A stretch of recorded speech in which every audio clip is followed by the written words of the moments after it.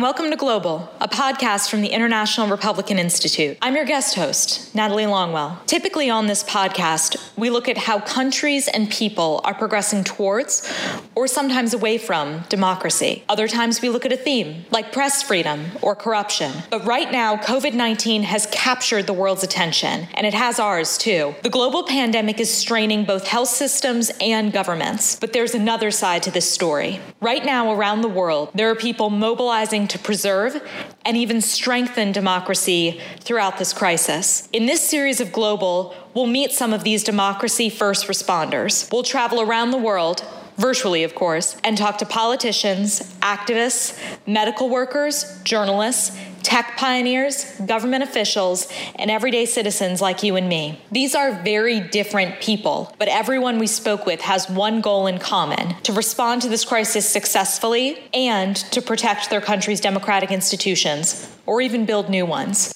Before the coronavirus hit, Lebanon was home to one of the world's most vibrant people-powered protest movements, demanding accountable, transparent government and rejecting entrenched elites. But restrictions on gatherings are straining this movement, and ruling elites and foreign powers are using the crisis to challenge their gains and reestablish their own support. Can Lebanon's protest movement and other movements like it adapt or even thrive in this new reality? To find out, we talked to Makrem Rabah, an activist, journalist, and professor of history at the American University of Beirut. Makrem has been active in writing about Lebanon's protest movement and exposing efforts to silence it. Makrem has also been calling for reforms that respond to people's demands for change.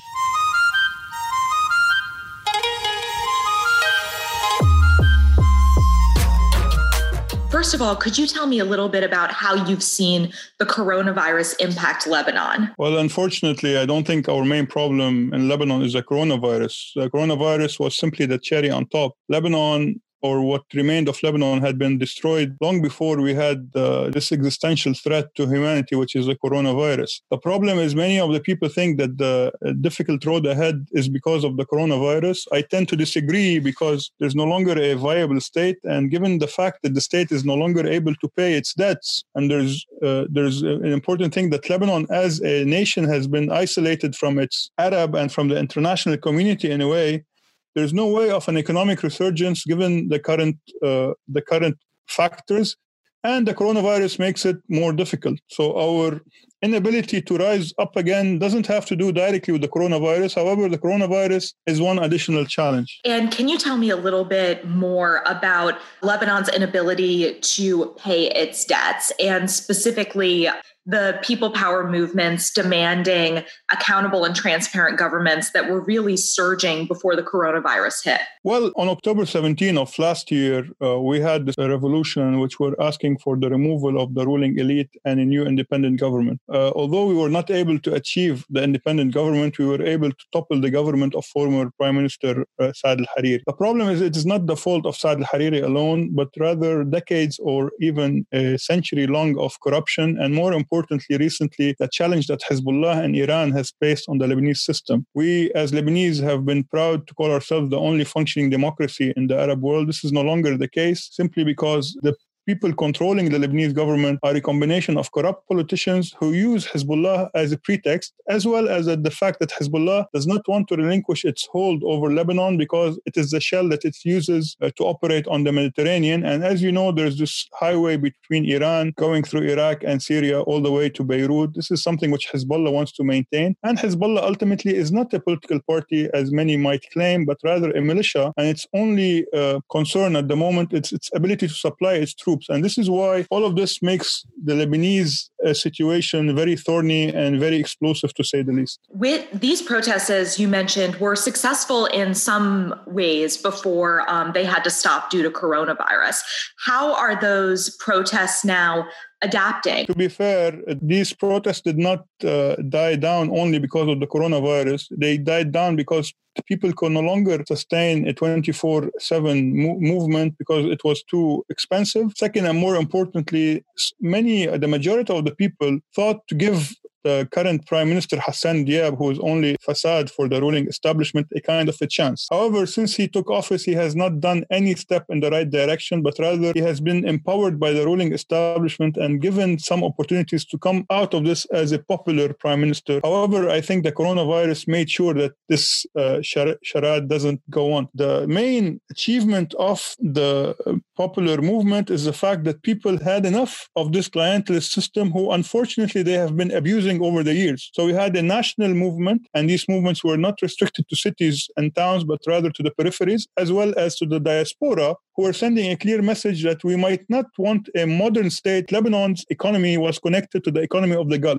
And the Gulf states at the moment see Lebanon as a threat because of the control of Iran over its political establishment. And thus, we have been cut off from our political as well as economic surroundings. So as COVID-19 continues to evolve and the current Lebanese government is now imposing strict measures to manage the economic and the health crisis, do you feel that this response will lend itself to backsliding of democracy in Lebanon? The government has been abusing the coronavirus situation. People have been on lockdown because they know that the government or the healthcare system, just like other countries, and we are not the only country that has these problems. Even what we used to believe were modern states like Italy and Spain simply collapsed. At the moment, we are doing well simply because we have not been testing everyone. And this gives us a a false sense of safety. The healthcare system will collapse if we have a real challenge on our hands. But people have been aware and conscious of this fact, and thus they have been somewhat very strict on implementing the coronavirus. However, the coronavirus is politicized by the fact that Hezbollah has not allowed the government to announce a proper emergency scenario where the actual people that would take care of the logistics are the Lebanese army, because Hezbollah requires or needs to move around. And this is something which brings us back to the idea of the sovereignty of the Lebanese government. More importantly, there are suspicions that in areas which are under the control of Hezbollah, many of the people who came back from Iran and from Iraq are not tested. And thus, we don't know really the magnitude of the infected people in Shiite, in Hezbollah-controlled Shiite areas. And this would place more and more restrictions on Lebanon. Second, and more importantly, in general, the government historically doesn't have the ability to reach the peripheries where we suspect that the most cases of coronavirus will be. In general, the healthcare system is no different from other government institutions which has ceased to function since the last decade or so. And you mentioned earlier that it's not only because of the coronavirus that the protests of last fall are changing and adapting. How else are they adapting to this new environment, though, with coronavirus and everything that's present? And how are they continuing their fight for democracy? First of all, they have realized that it's not only about mass demonstrations, nor about rioting and the ability to take to the streets, but rather this so-called conviction that this political elite or what it exemplifies can no longer represent us. So there is a kind of a very aggressive attitude from people. The ruling establishment has lost their eminence and people have no respect for them. And this is very important. So people over social media and over other means have been very aggressive in following up. And every citizen in a way has become a watchdog. But we have a main problem that the ruling establishment here is in control of the mainstream media. And many of the negative elements of the actual demonstrations and the popular movement have been highlighted, whereas the real unity of the people and their common goal to remove this establishment has not been properly focused on. And more importantly, we have many cartels in Lebanon and many lobby groups, be it the banking lobby or these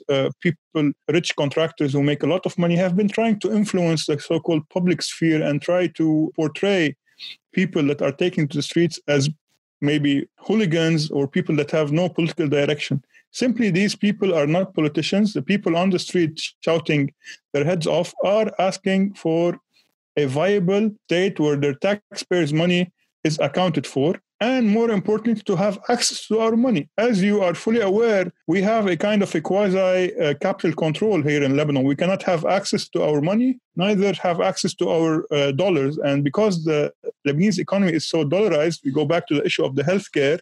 The healthcare system cannot have access to medical supplies from abroad because, first of all, the government owns these public or private institutions, health institutions' money, which it did not pay. And even if they pay in Lebanese pounds, they don't have the ability to purchase basic medical equipment, which makes the coronavirus threat even more and more challenging. What do you think is next for Lebanon? Do you think that the government will rise to the challenge of this crisis and try to work for people?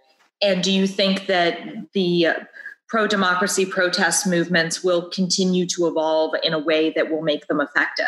As long as people have to line up in the banks, and again, people are not all of the same political consciousness or the same political education, and thus they might not be interested in going into how government properly works. But as end users of this system, as long as they have to beg for their money, as long as their healthcare system is in utter shambles, and as long as we see in front of us Hezbollah abusing the system, and we have militias which are exposing Lebanon to U.S. sanctions and U.S.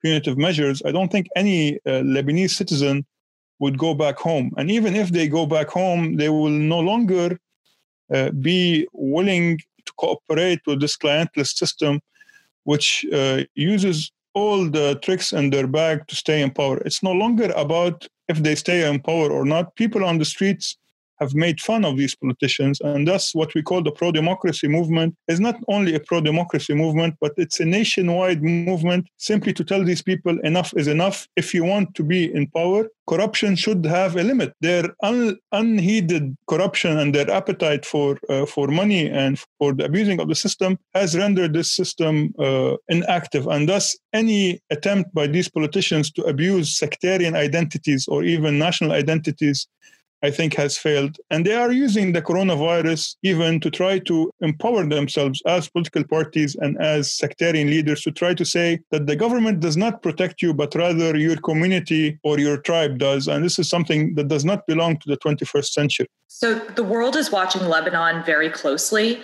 If you have a message for the global community, what would it be? First of all, Lebanon is not only a small state in the Middle East. Lebanon is an idea, and the U.S. government and the international community has a duty to protect the citizens against this corrupt class of politicians. My main message is not to listen to these politicians, but rather to inspect their record, and rather their record renders them unfit to rule. I think the U.S. government, as well as the U.S. taxpayers, should understand that they should continue their help of the Lebanese people, because simply Lebanon is not only an example of what a good state could be in the Middle East, but rather how that the international community has a responsibility to fix what it has broken over the years. And thus, Lebanon should always be on top of the priority, simply because it does not cost the international community a lot to, first of all, stand by us, more importantly, morally, and then financially. Makram, thank you so much for your time. Thank you very much. A huge thanks to Makram Rabah for speaking to us from Lebanon. Stay tuned for more episodes in your feed on other democracy first responders. Next up, you'll hear from Akaki Zwadis, a former member of parliament for the Georgian Dream Party. Akaki is a physician and public health expert who served as the chair of the Committee on Healthcare, Physician, and Public Health. Akaki has extensive experience in crisis management and the economic impacts stemming from such crises, and will be an interesting perspective to hear from in a country which has emerged as a leader as a result of its coronavirus response. For more analysis, follow us at IRI Global on Twitter. Until next time, I'm Natalie Longwell. Thank you for listening to Global.